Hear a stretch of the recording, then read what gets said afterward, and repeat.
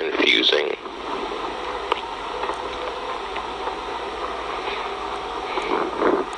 When you're miserable.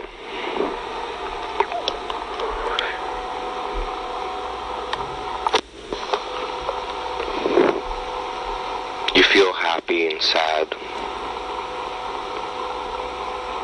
dead and alive.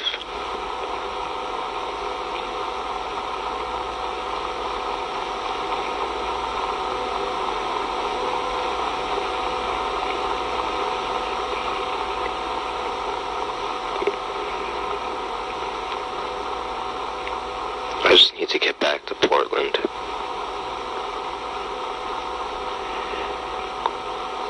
I need to see Olivia again.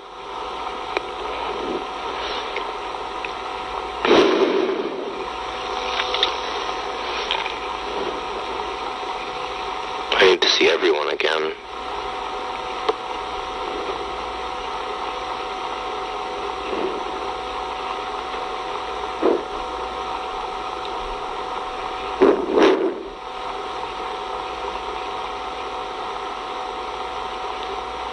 Today, Alexandra just told me the most fucked up stories.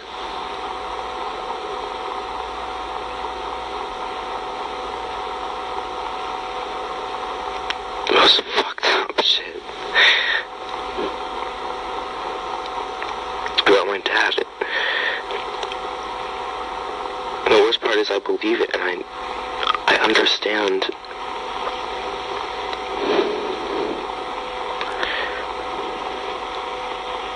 I understand that she's not exaggerating.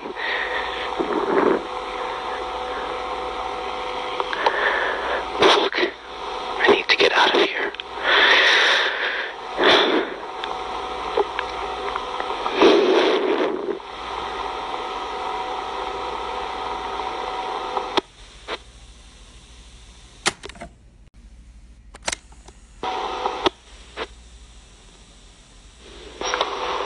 Let me explain the history of my dad.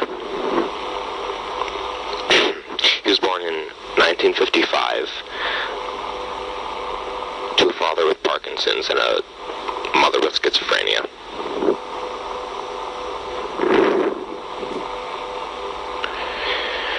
She died, and his father moved him and his 3 brothers to Boston, where he placed them in an orphanage. A Catholic orphanage.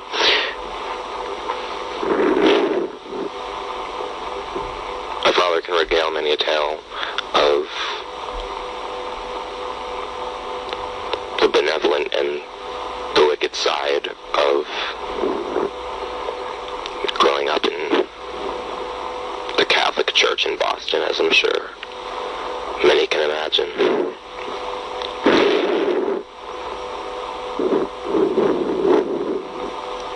Around 15, he ran away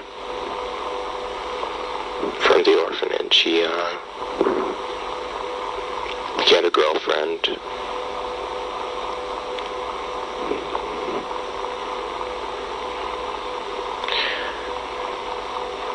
He ran away with her.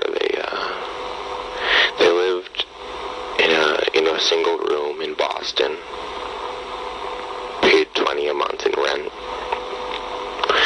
And finally, one day as they were handing out anti-war pamphlets, they met a few people who owned a commune. They lived there for a while. Lucy was put in reform school. She was discovered by the police. And my father helped her escape.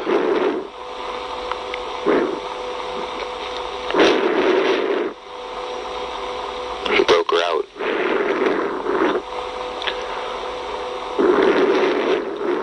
They lived together for a few months, and then she ran away with another man.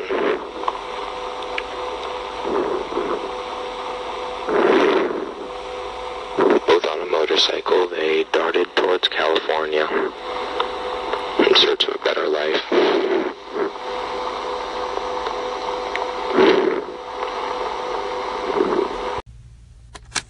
It's the story my father tells the most.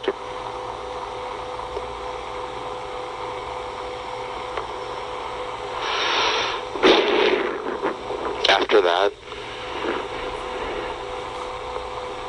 he hitchhiked around, went to New York City, Washington, D.C., worked on political campaigns he believed in.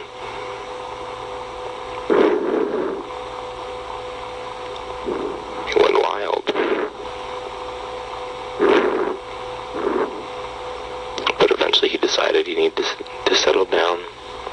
So he went to law school, got a degree, and had 3 kids.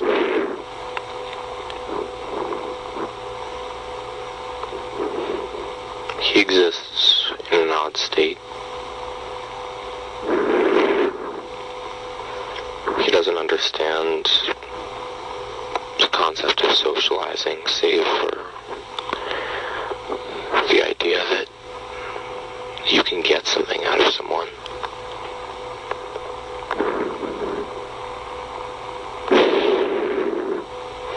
And in my life, there's never been someone who has gone so quickly from a hero to a villain to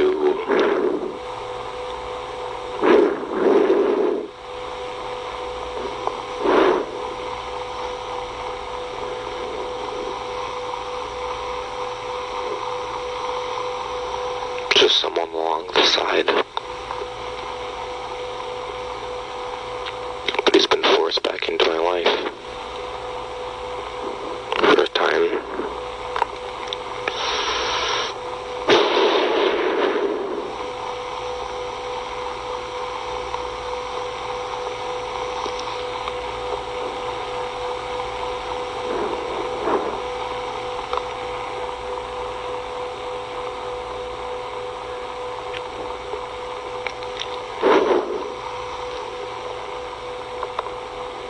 If you notice an apathy in my voice,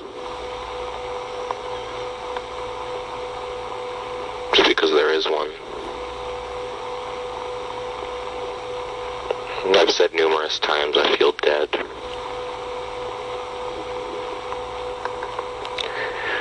That's how I would characterize myself. I'm so filled with fear. With fear that I could become someone like that.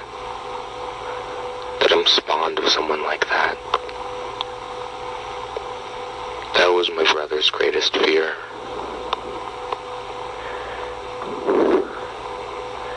It was a fear that pushed him to reject everything that my father stood for. Being honest with you, I don't really know how he's doing now.